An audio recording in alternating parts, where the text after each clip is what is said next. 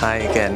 Just having my breakfast. Stopped by Sainsbury's, got a couple of croissants and some coffee. Yes, I'm an addict now, but this is cheap, so it's okay. Let's look at the next chapter. I think Acts 20 something. Acts chapter 23. So this is Paul in front of the council of Jerusalem. Lots of guys with big hats, very old, very religious, very powerful, and he's making a defense. And looking intently at the council, Paul said, "Brothers, I lived my life before God in all good conscience up to this day." This is Acts 23, verse 1. And the high priest Ananias commanded those who stood by him to strike him on the mouth. And then Paul said to him, "God is going to strike you, you whitewashed wall. Are you sitting to judge me according to the law? And yet contrary to the law, you order me to be struck." Okay, all right. So he insults the high priest.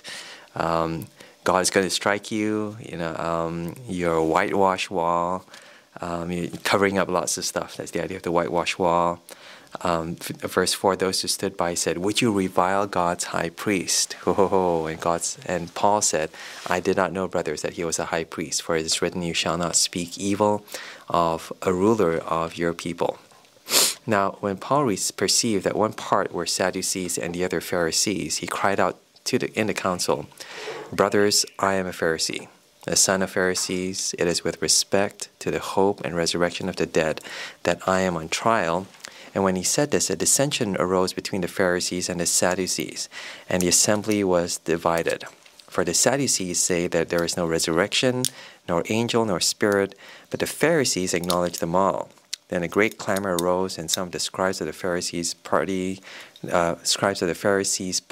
stood up and contended sharply, "We find nothing wrong with this man. What if a spirit or an angel spoke to him?" And when the dissension became violent, the tribune, afraid that Paul would be torn to pieces by them, commanded the soldiers to go down and take him away from among them by force and bring him into the barracks. So Paul kind of pits them against one another, the Sadducees and the Pharisees. The Sadducees don't believe that there are angels, there's a resurrection, and he gets them to fight against each other because he mentions it's because of the resurrection that I'm here. Because of resurrection. And the Pharisees don't help, because the Pharisees say, "Oh, maybe an angel told him this." And so they dig in even further into their Sadducee friends. Kind of like if you have, Baptists and Presbyterians on the other side, talking about, infant baptism, that kind of thing. So you get them derailed and you get them kind of not together. Just pointing out the things that maybe they don't like about one another. And I don't know whether Paul is being shrewd or actually Paul is being truthful. Paul was talking about the resurrection. So he wasn't just nitpicking at something. He was talking about something that was essential to his faith. And he was bringing it up in such a way that he wasn't the enemy. I think he was trying to see how he could get them to debate, get them to think about what he was saying rather than who he was. All the personal animosity. Try to remove that, but to get them to concentrate on the ideas, on the content, on the gospel. Yeah, verse 12. Sorry, read aloud. Verse 12, when it was day, the Jews made a plot and bound themselves by an oath, neither to eat nor drink till they had killed Paul. So no coffee till they killed Paul. There were more than 40 who made this conspiracy. They went to the chief priests and elders and said, "We have strictly bound ourselves by an oath to taste no food till we have killed Paul. Now therefore, you along with the council give notice to the tribune to bring him down to you, as though you're going to determine his case more exactly, and we are ready to kill him when he comes near."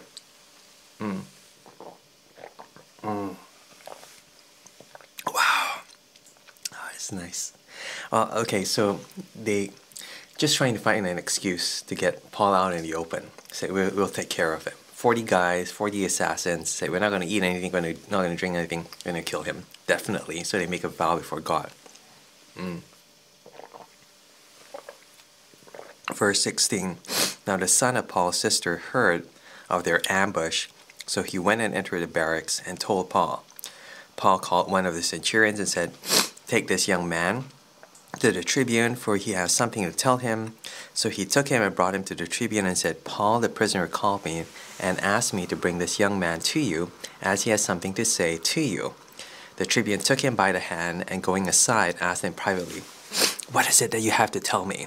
And he said, "The Jews have agreed to ask you to bring Paul down to the council tomorrow, as though they were going to inquire somewhat more closely about him, but do not be persuaded by them. For more than 40 of their men are lying in ambush for him, ready to pounce on him, who have bound themselves by an oath neither to eat, neither to drink, till they've killed him. And now they are ready, waiting for your consent." So the tribune dismissed the young man, charging him, "Tell no one you've informed me of these things." So got some croissants from Sainsbury's. Yeah, really nice. And so I'm going to eat this because these guys, they can't eat anything. No breakfast, no lunch, no dinner until they fulfill that vow.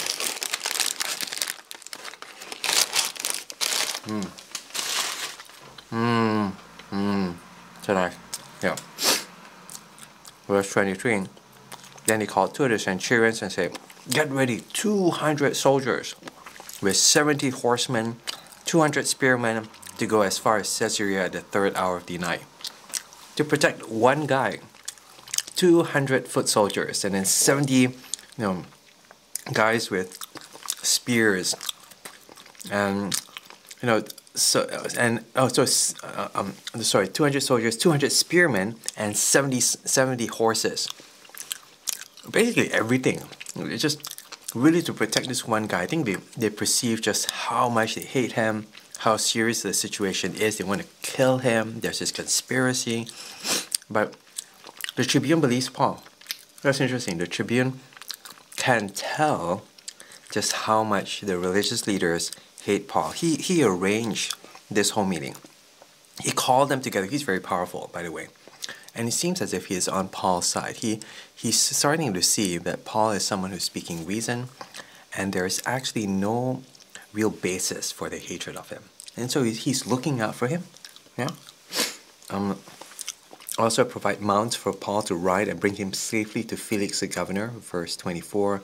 And he wrote a letter to this effect. Sorry, neighbor. Sorry. Claudius Lysias, to His Excellency the Governor Felix, greetings. So he's Claudius Lysias. He's writing to Governor Felix. This man was seized by the Jews and was about to be killed by them when I came upon them with the soldiers and rescued him, having learned that he was a Roman citizen. And desiring to know the charge for which they were accusing him, I brought him down to their council. I found out he was being accused about questions of their law, but charged with nothing deserving death or imprisonment. And when it was disclosed to me that there would be a plot against this man, I sent him to you at once, ordering his accusers also to state before you what they have against him. So the soldiers, according to their instructions, took Paul, brought him by night to Antipatris. So in secret, they didn't want the other guys, they wanted to kill him. They didn't want the religious leaders to know that they were doing this. So secretly, but with like hundreds and hundreds of soldiers protecting him. And on the next day, he returned to the barracks, letting the horsemen go on with him. When he had come to Caesarea and delivered the letter to the governor, they presented Paul also before him. On reading the letter, he asked what province he is from. And when he learned that he was from Cilicia, he said, "I will give you an hearing when your accusers arrive." And he commanded him to be guarded in Herod's praetorium. So Paul is being handed from, governor to governor, from one powerful guy to another powerful guy, from this military administrator, governor, kind of like judge, tribune kind of guy, to now the governor Felix. And what's happening is Paul is having to repeat his defense before his accusers, one trial here, one trial there, the same people, but before different audiences, before different powerful people. And this is a fulfillment of what Jesus said that Paul would do. He would be his witness before kings, before powerful people, before Gentiles. And it's interesting that he uses Paul's predicament, uses this trial. It's interesting if you see it from an external perspective. Wow, this big picture. But for Paul, of course, he's being bound. His life is under threat, and I think it's a lot to be said about Paul's perspective. That he understands that it is God's doing. That God is bringing him en route to Rome. That's the final destination. He wanted to go to Rome, not by travel, not by someone inviting him there, but because he's being charged in court.